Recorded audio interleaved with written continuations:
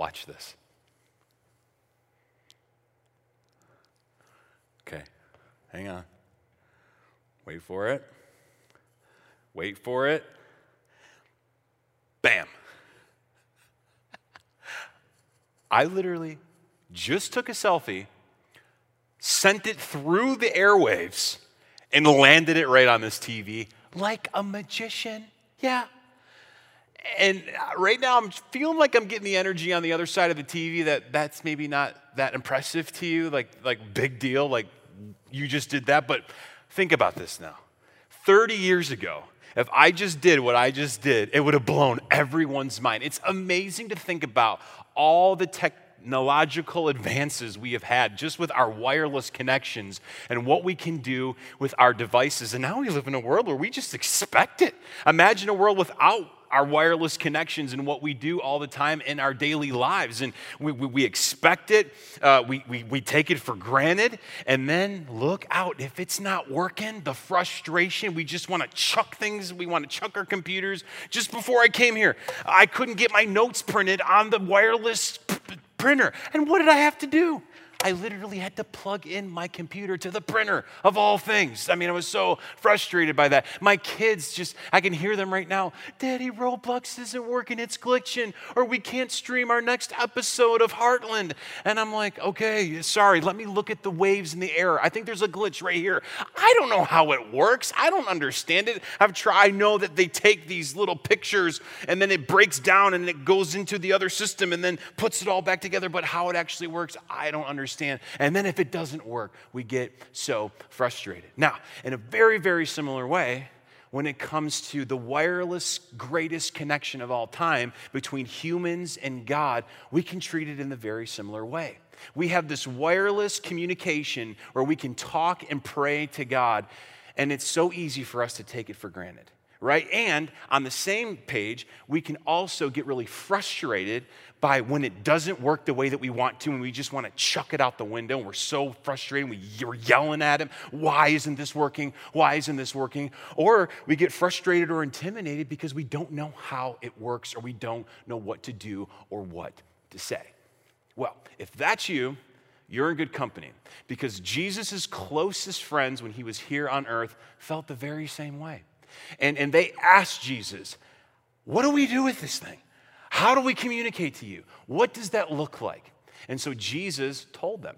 He not only told them how to pray, how to talk to God, but he also told them how not to talk to God. And that's what we're going to explore today. And whether you've been praying for a long time or you're just getting started, my hope is that this will help jolt us to have confidence, to kind of help be a guide for us to communicate and tap into the ultimate wireless connection that we all have access to. But before we explore how to pray, let's pray. Father, thank you for joining us today. Thank you for being a part of what we're doing today. Help us not to miss what you would have for us today. Control my mind and my speech as I communicate. I pray this in the power of your Son's name, Jesus. Amen. Amen. Well, hey, if you have a copy of the scriptures, open it up or turn it on your phone to the book of Matthew, chapter 6. The book of Matthew, chapter 6, and we're going to dive right into here as Jesus starts to explain first how not to pray. He says, and when you pray, you must not be like the hypocrites, for they love to stand and pray in the synagogues at the street corners, that they may be seen by others. Truly, I say to you, they have received their reward. Jesus is calling out everyone who might be hypocrites, that basically just prays in the street corners just so that everyone can see them. And he calls them flat out hypocrites. Now, that doesn't mean that we can't pray in public and that we shouldn't pray in public, but it does bring up a really good point that our public prayers or worship should be a reflection of what's happening in our private prayer and worship. If all I did was stand in front of this camera or stand in front of the church and pray once a week on Sunday morning in front of everyone so that everyone can see, that would be flat out phony and that would be flat out fake. Our private prayer should be a reflection of what goes on in our public prayer life. It continues. He says this, but when you pray, go into your room and shut the door and pray to your Father who is in secret, and your Father who is in secret will reward you. Jesus modeled this. He got away, he got alone in the wilderness many times and got alone and prayed. The importance of shutting everything out, getting alone, finding a place to meet with God. And the question I have for you is, do you have a place?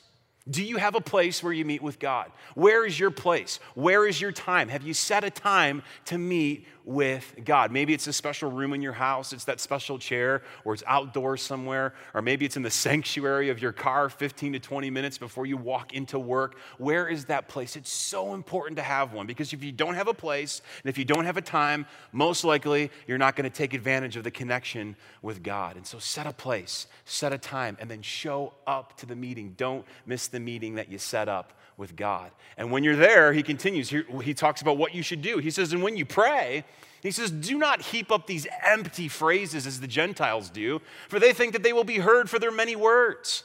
Do not be like them, for your Father knows what you need before you ask him. He says, don't heap up empty phrases. And the Greek word there is the idea of don't babble on. In the pagan religions back in that culture, they would, in a sense, babble up these empty phrases up to their gods. And like if you were to use the Lord's Prayer for an example, sometimes they would use these inflections in their speech, thinking that they could get God's attention, like, our Father who art in heaven, hallowed be your name. Or like that was going to get his attention, like he was sleeping or something to wake him up. Or they would repeat, our Father who art in heaven, our Father who art in heaven, our Father who art in heaven, our Father who art in heaven, thinking that the repetition, and God's probably like, I get it. I hear what you're saying. Just be real.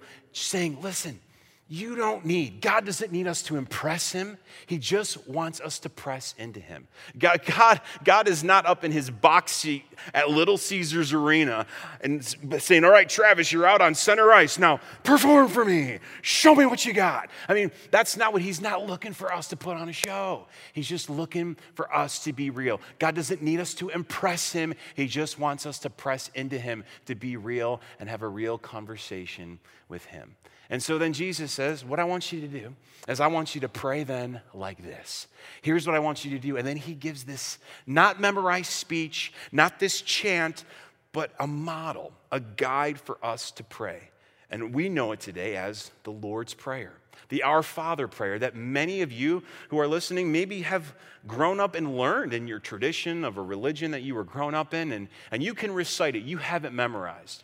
But my hope today is that this Lord's Prayer, if it has become just a robotic phrase that you just have memorized, my hope is today is that we'll bring life to it today, that we'll bring it back to life the way that it was intended. And whenever I pray, I use this as a guide. I use this as a model to help me stay on track to pray the things that Jesus told us to pray for and to talk to God about. And so I always like to break the Lord's Prayer up into two halves. So you've got the first half and the second half. And so let's kick it off into the first half. The first half is this. Say this with me. Our Father in heaven, hallowed be your name. Your kingdom come, your will be done on earth as it is in heaven. And we got to stop right here, right in the beginning, where he says, our Father. He says, our Father. We go to him. How do we go to him? We go to him in the title of our Father, recognizing who we're talking to. Because when we recognize who we're talking to, we understand more who we are. Understanding that he is not just this far-off force, but he is also an up-close personal Father. The powerful force and the personal Father, this comboed identity that we go to. It's unbelievable. We go to him in that posture that he is a far-off force and a close-up Father.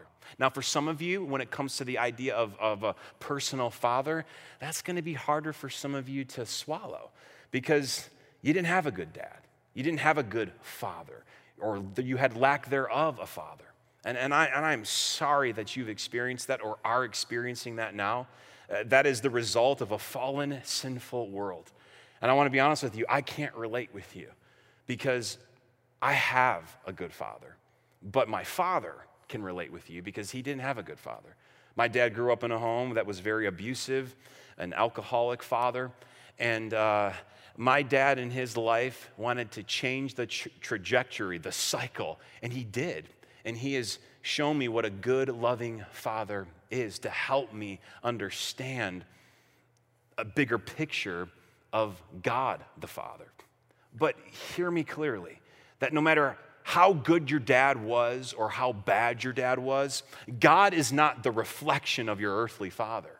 God is the perfection of your earthly father. No matter if you have a good dad or a bad dad, God the Father is everything your dad will never be or never could be. He is infinity times infinity, the most powerful, loving Father, everything we could ever imagine. Father.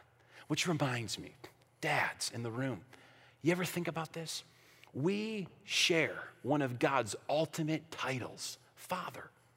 I mean, what a privilege it is and the responsibility it is. May we never take it for granted. May we never distort it. May we never abuse it and help our children have a better, clear picture of what a loving Father actually is. And so we go to God as Father. We go to him being real but respectful. We go to him being real, but respectful.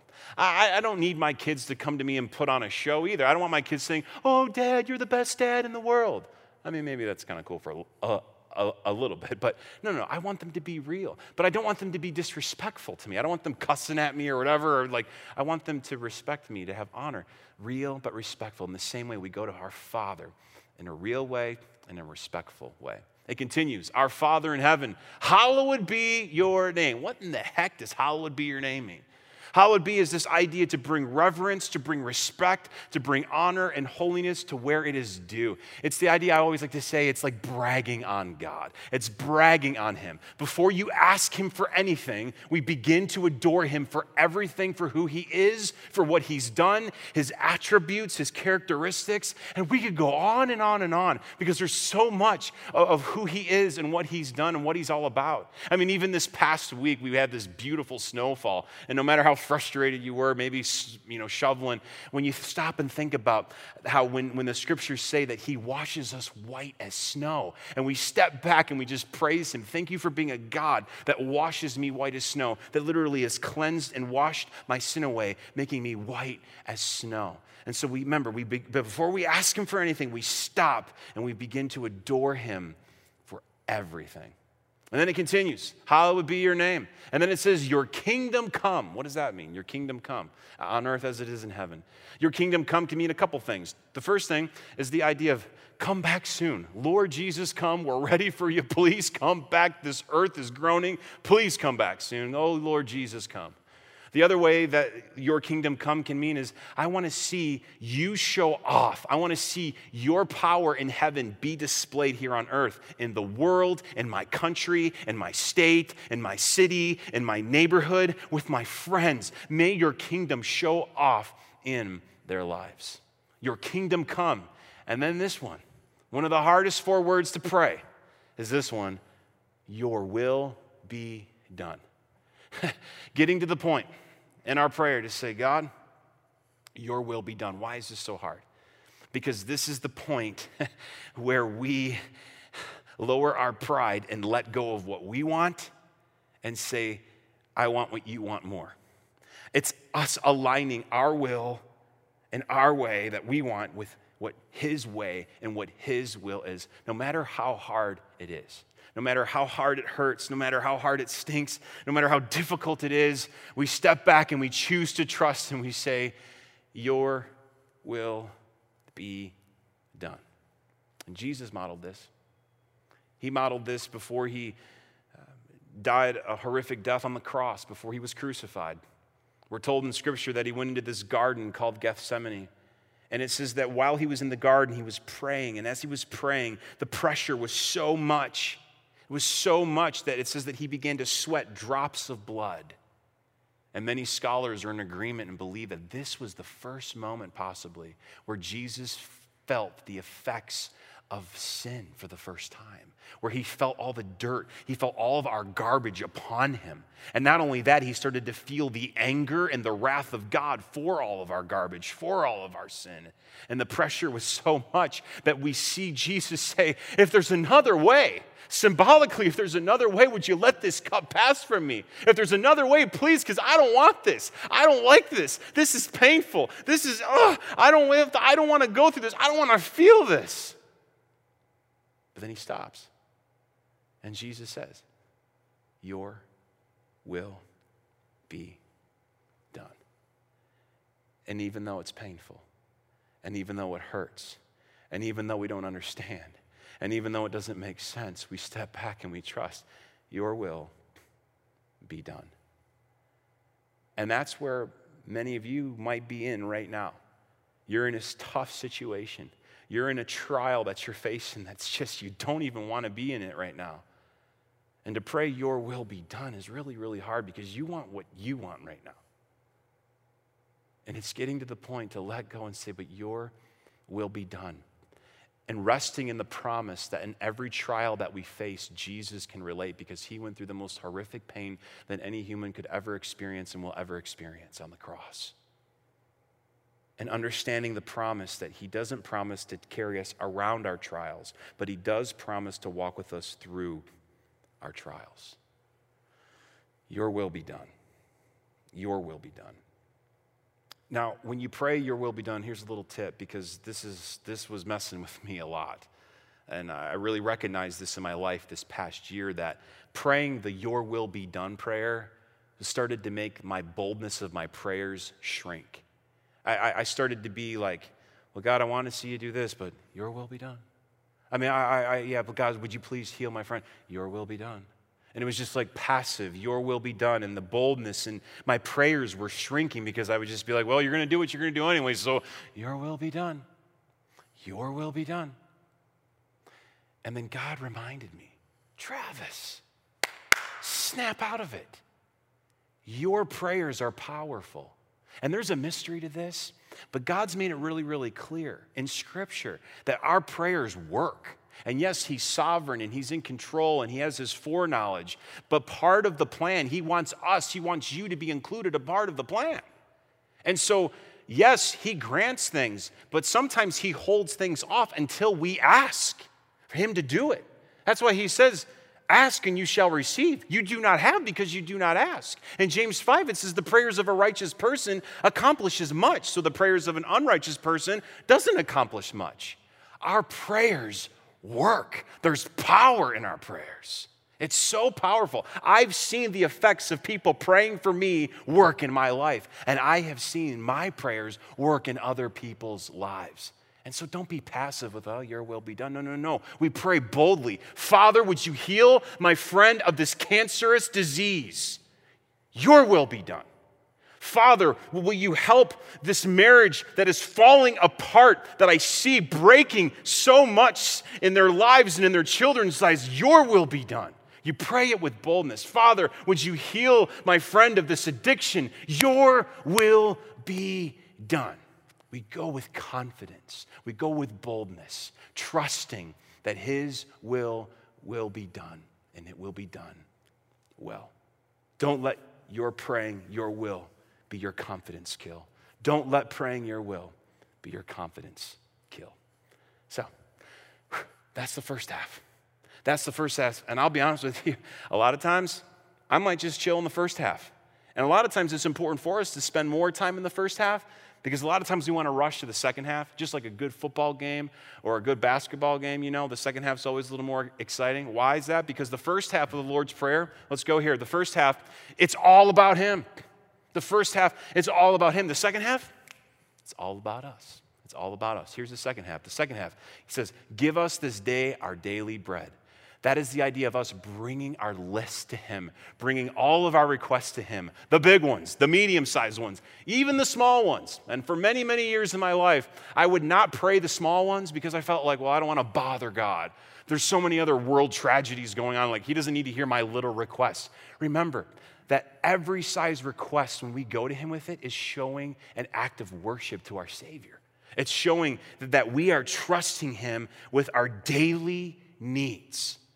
The example when he says, give us this day our daily bread, is him going back, Jesus going back in time to Moses and the Israelites, where God would drop manna from heaven to show them that they needed to look to him for their provision, for their daily provision. And so we go to God and we give him all of our requests, the big ones, the medium-sized ones, the small ones, understanding that God is not a genie in a bottle. God may not give you exactly what you want, but he will always give you exactly what you need. It keeps going. Give us this day our daily bread. And then it says, and forgive us of our debts. Forgive us of our debts. Now, for those of you that have received Jesus as your Savior, you have been forgiven for the penalty of your sin. However, last time you checked, you probably have fallen short this week. You probably have sinned this week. And so do I need to ask God for forgiveness again of that sin? It's already been paid for. The penalty and forgiveness has already been washed. However, our sin begins to make us feel distant from God. And we begin to feel like aliens from God. He's not distancing himself from us. We're distancing ourselves from him because of our sin. And so when we fall short during the week, we go and we say, forgive me for this. And it's not like forgive me, like will you do it? It's thanking him for forgiving it already. It's us clearing the air with our Father to bring us close to him, to not feel the shame of our sin, to clear the air with God. One example of this was years ago when I started driving. I was the worst driver. I mean, I wasn't a bad driver. I was a cop magnet, okay? Cops loved me. And I would get pulled over all the time for 5 over or this over. And it got to the point, and then I would drive without my driver's license. Don't recommend that, children. And then I'd get caught. At one point, I'm pretty sure I had 22 points on my driving record. I don't even know how that happens, but I had that many points. And so I got pulled over again without my driver's license, and I was going to court. It was really frustrating, obviously, to my father. And we're in the courtroom waiting to hear, what the judge had to say with this misdemeanor. And my dad steps out of the courtroom for a second, and then he comes back in, and then they call me up.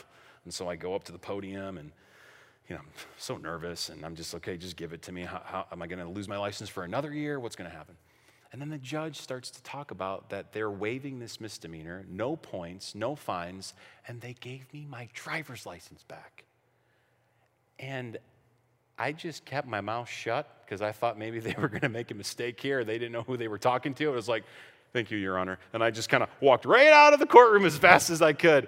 And as I was in the waiting room, then I noticed my dad talking to the prosecutor. And then later, the judge came out and was talking to my dad. Little did I know, when my dad stepped out of the room, he went and talked to the judge on my behalf. And my dad worked out a deal with the judge and the prosecutor without me realizing what he did. And I'll never forget getting back in the car with my dad and that feeling when you mess up as a kid, right? Like, who's going to talk first? Dad going to talk? I'm going to talk? And so what did I do? I didn't say anything. I got home, got in my truck, and just sped off. No, that's not what I did. In that moment, I stopped and I just said, Dad, thank you for doing what you did. Like, thank you for helping erase my record or erase my debt. Now, was my debt already erased? Was it already canceled? Yeah. But I wanted to restore that connection. I wanted to thank my Father for doing what he did. In the same way, just like my dad went on behalf of me to the judge, Jesus has gone on behalf for us to the judge to cancel out our sin. And so we go to him, forgive us of our debts. And not only do we ask God to forgive us of our debts, we also, in the same way as we have forgiven our debtors. This means that we spend time making sure that we forgive those who have wronged us. And I say this all the time, forgiveness is the hardest thing to do sometimes, but it is the most healing thing you can do. Don't allow unforgiveness to harbor bitterness in your life. It literally, as you've heard probably many times, it puts you in a prison. And when you don't forgive, guess who keeps winning? The person who wronged you, because they're not thinking about you, and you keep thinking about them. And so you forgive, even when you don't mean it. You say it. You keep saying it. That's why I think Jesus said, you forgive 70 times 7, because he knew how hard it would be for some of us. You don't know what they've done to me. You don't know how they've hurt me or my family. I know, I don't. But he says to forgive 70 times 7, even when you don't mean it. Keep saying it until you mean it, until you believe it. And we ask ourselves this question, am I giving forgiveness the way that I've received forgiveness? Am I giving forgiveness the way that I've received forgiveness? Lastly, It says this. It says, and lead us not into temptation, but deliver us from evil. This is the idea of we pray on the offense. We understand that we are literally in a spiritual war, and the enemy's like a lion just trying to devour us and bury us and knock us down. And so we're going to be 10 steps ahead. And we're going to pray on the offense because we know where we're weak. We know where we're vulnerable. And we're going to pray that God keeps us from that temptation and delivers us from that evil. And we pray against the lust, the lies, the pride, the deception, the anxiety. We pray against it and we say, guard me from this, Father. Lead me from this. Deliver me from evil. And that is the model. That is the guide that Jesus gave us to pray and talk to God. And here it is, all in one. You know, this is the idea. The first half, remember, it's all about him. The second half is all about us. And sometimes I get through the whole thing as I go through. Other times I just chill up here, or sometimes I just skip right to the second half because I got some things I need to tell them. But this is the process to help guide us. Are you tapping in to the power of this wireless connection that you have? It's a gift that we have. Let's not take it for granted. Let's not get frustrated because we don't know, how it works sometimes, where it's not working the way we want it to. Keep connecting to the powerful source that we have in God through our prayer. Maybe you've heard this before, but it says that a prayerless person is a powerless person. And that's the truth. A prayerless person is a powerless person. A prayerless father is a powerless father. A prayerless mother is a powerless mother. A prayerless leader is a powerless leader. A student, a prayerless student is a powerless student. Let's tap into this source. It's a gift. Find your place. Set the time. Meet him. Don't put on a show. Be real. He's all ears. He wants you to be real, and he's given you a guide. Now take advantage of it and use it. It works. It works. It works.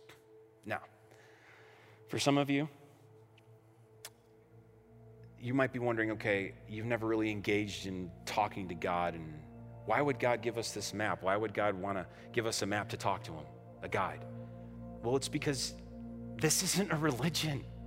This isn't a tradition. This is a relationship. It's a real relationship. And so he wanted us to have a guide to talk to him because he really wants to talk to us. He really wants us to engage and have a real relationship with him. And maybe if you're honest, you don't have a real relationship with him. And if you don't, and you want one, then what are you waiting for? You can start a relationship, a real relationship with God today. And by doing that, that's putting your faith and trust in him that he is God and that he's the one that washes us white as snow and went with it. And instead of letting the cup pass, he let the cup hit him like we talked about, and he died and he rose again. And the scriptures say that all who call upon him will be saved. All who call upon him will be forgiven when you receive Jesus as your Savior, and your relationship can start with him right now.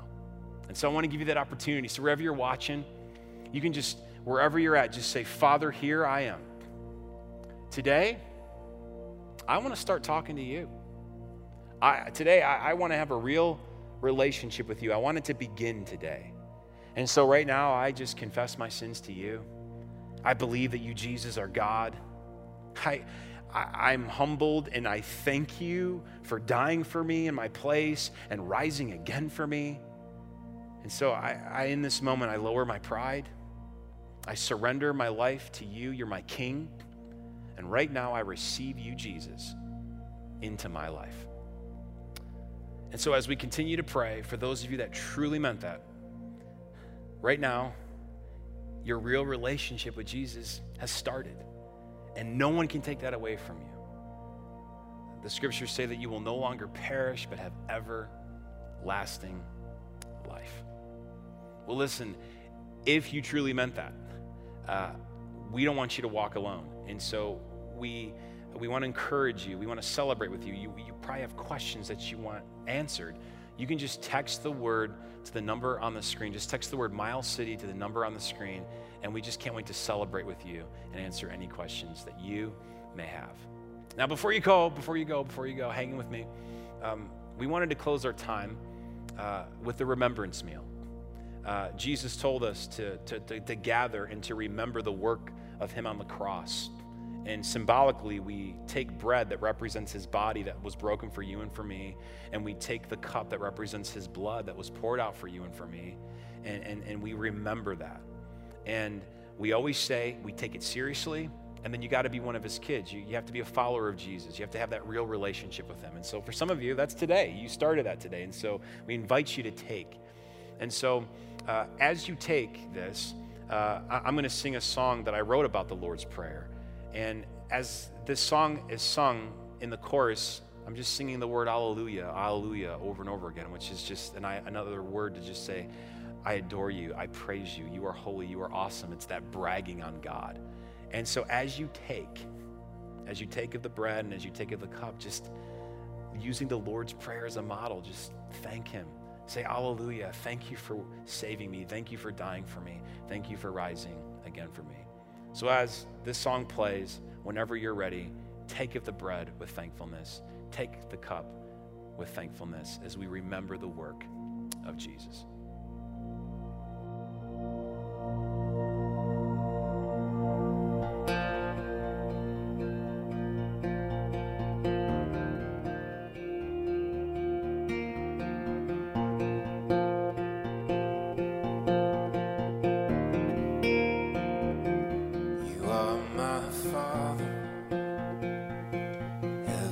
Perfection,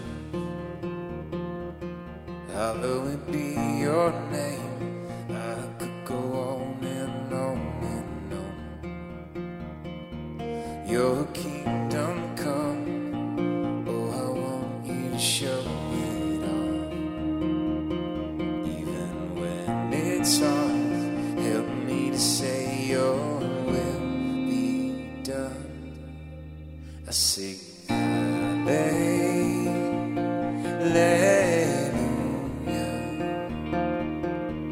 sing hallelujah,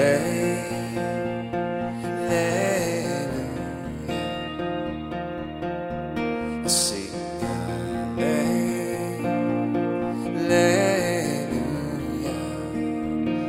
hallelujah.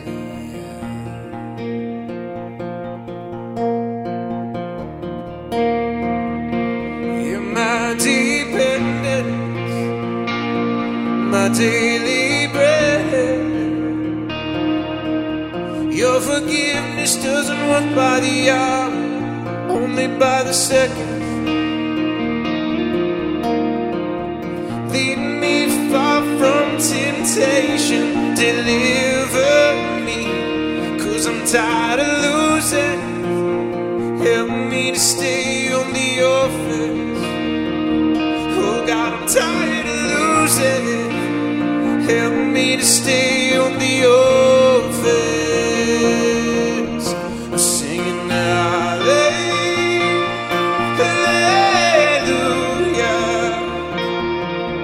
I'm singing hallelujah.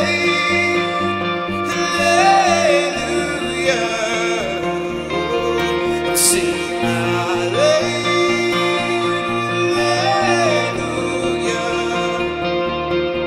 I'm singing